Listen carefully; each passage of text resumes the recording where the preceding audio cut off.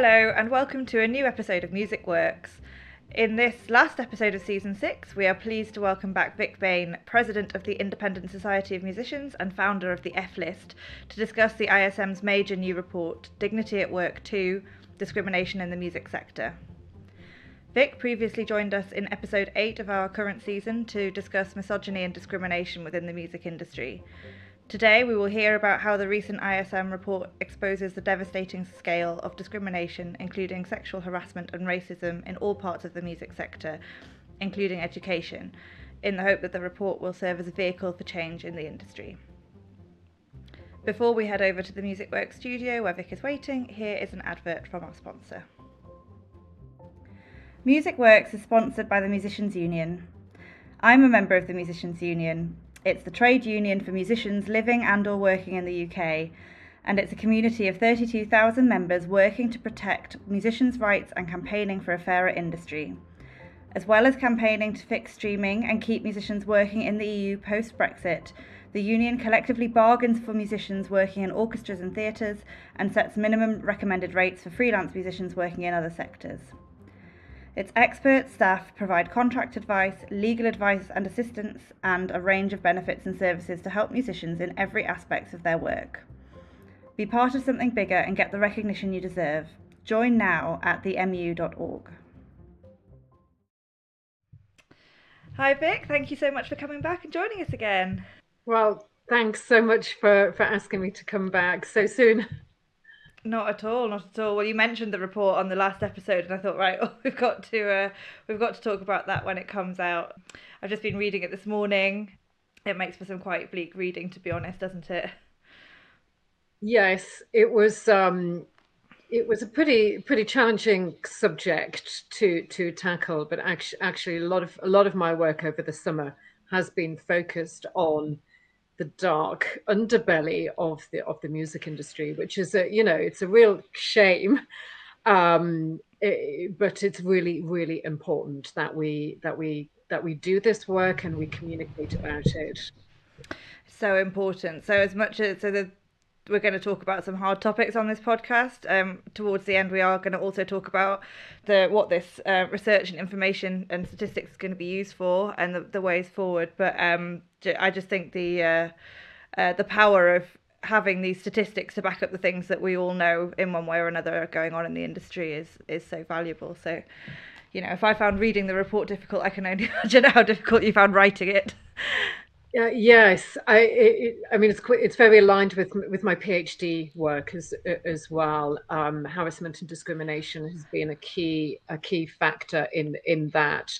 So that's why I agreed to work with Dr. Catherine Williams on putting this together.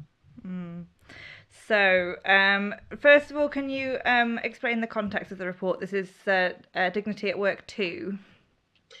Yes, so the first report that the ISM produced, Dignity at Work One, was I think it was published in 2018, but it straddled the end of 2017 into 2018, and it came in the wake of the Harvey Weinstein scandal, and Hollywood and the entertainment sector started the Me Too movement, and it became obvious that there was a real problem within music as well. The ISM legal team saw a real increase in the number of people contacting them to ask for advice. And I think also lots of people realized that experiences that they had normalized or was normalized by the sector was in fact discrimination and harassment.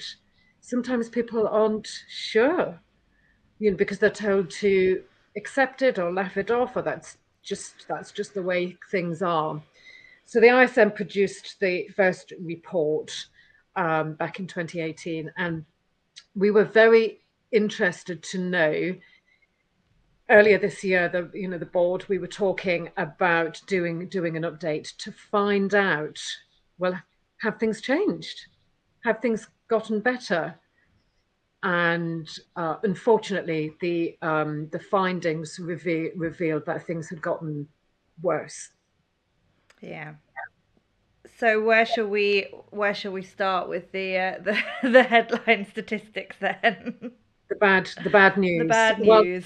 yeah, because the key findings were that in the first report, the respondents, 47% of those respondents had reported having experienced some form of discrimination, bullying, or harassment. And in this survey, which we had, I think it was live June time, we had 660 responses. So that's a huge number of people. And 66% had reported experiencing some form of harassment or discrimination. So that's quite an increase. Yeah. Now, I know in surveys of this type, the people, maybe the people who are responding are those who have, they see a survey and discrimination and think, yes, I've experienced this, I'm going to respond to this survey. But I still think it's such a huge leap that we can take that as a sign that things are not improving. And in fact, 70% of the respondents reported that they had experienced that behavior within the past 5 years. Yeah. Um, when you say that the 47 to 66% increase in reporting, is that reporting on the report or reporting to somebody within the industry? Reporting on the survey Yeah, questions I see. Yeah. that they had experienced discrimination and harassment. Yeah, that's just, I mean, there's a lot in that, isn't there? I'm curious as to what you think the impact of what you just mentioned, that people are seeing harassment in a different light now. Whether do you think that was had a part to play in the increase of that statistic, or do you think that realization was made, in the build up to the first survey? Well, no, I think there is a growing awareness that certain behaviors are not acceptable. Um, we have a growing awareness of what microaggressions are. For example, we've got a growing awareness that banter is not always acceptable. So I think as a society, we are our awareness is changing, is for the better.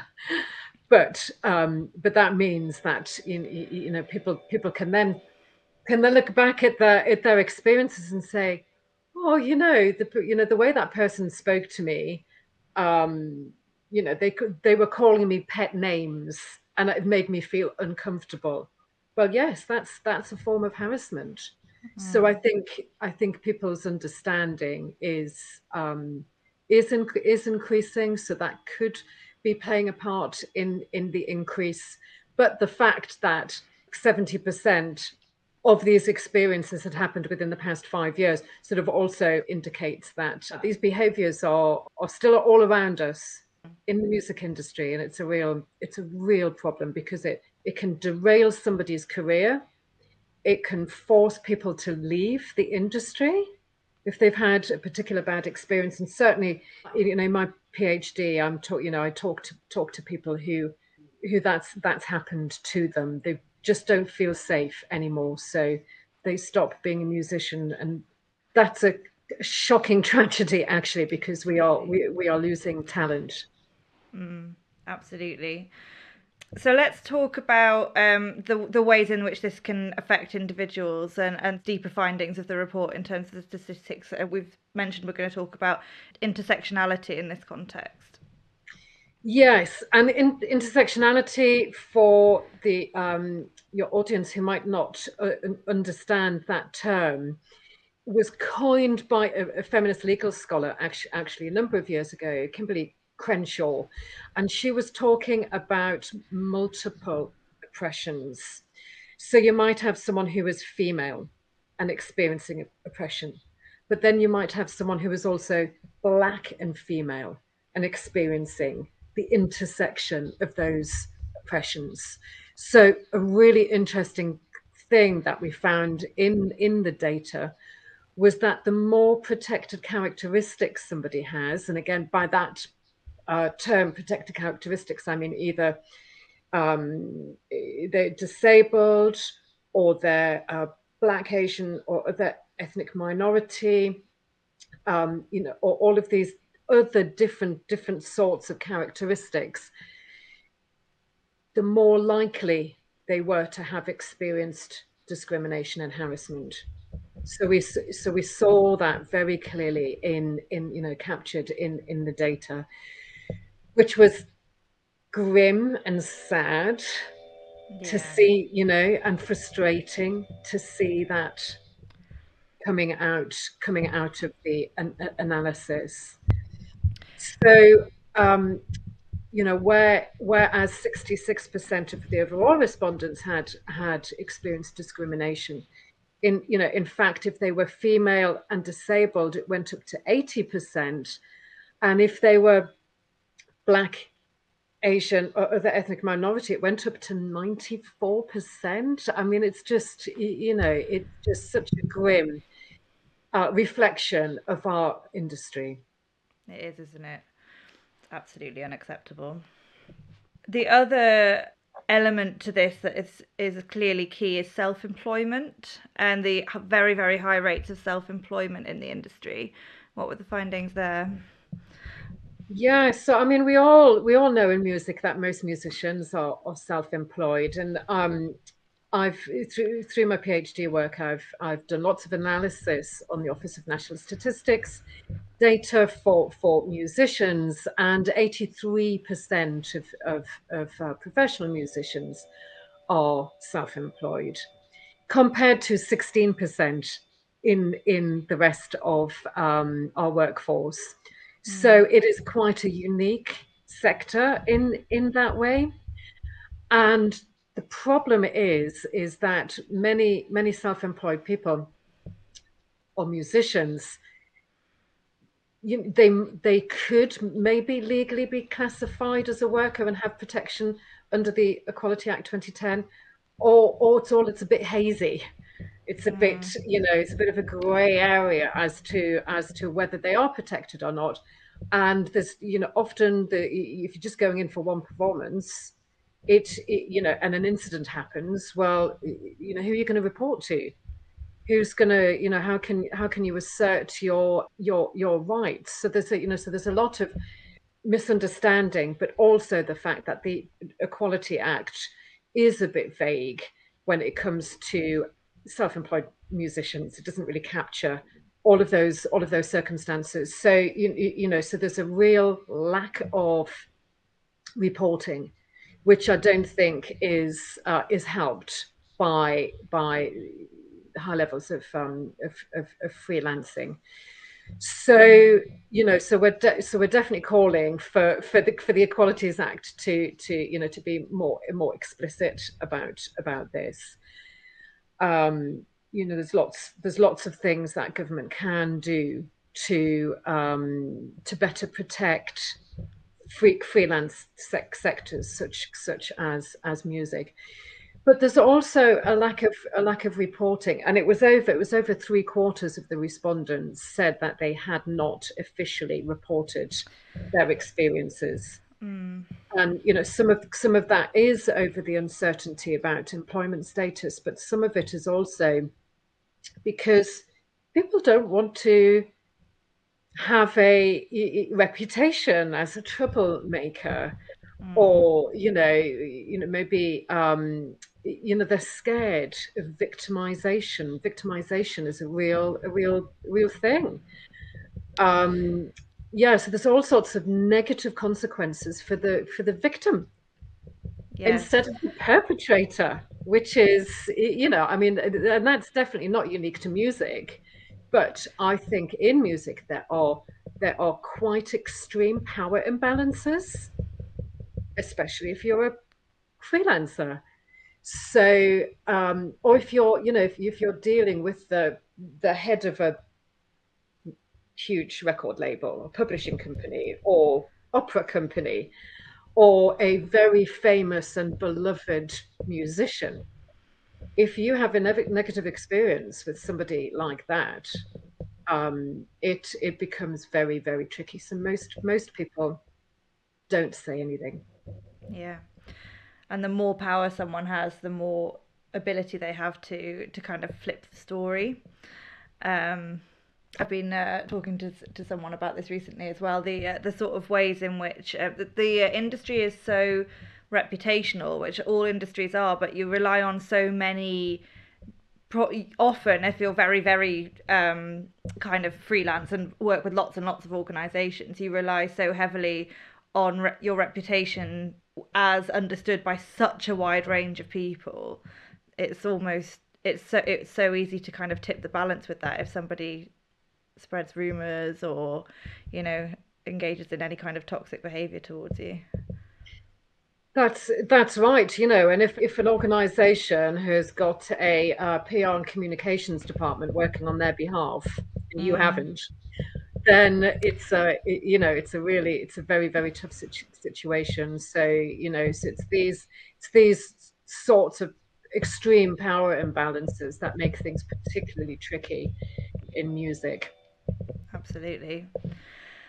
So as we said at the beginning, it is quite a grim report. It makes for difficult reading. Lots of very hard hitting statistics. What is the outcome of this research? What's being done with it?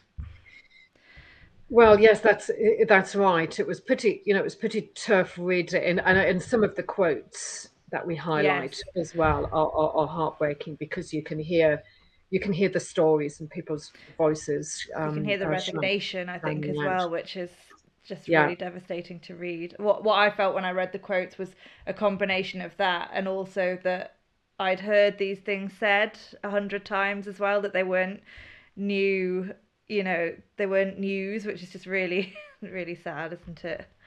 yeah, and you know, and I think you can, you know, you can feel a bit sad, a bit angry, a bit powerless. But the great thing about being part of a membership organization like the ISM is that we, you know, we don't just want to look at these results and go, oh, okay.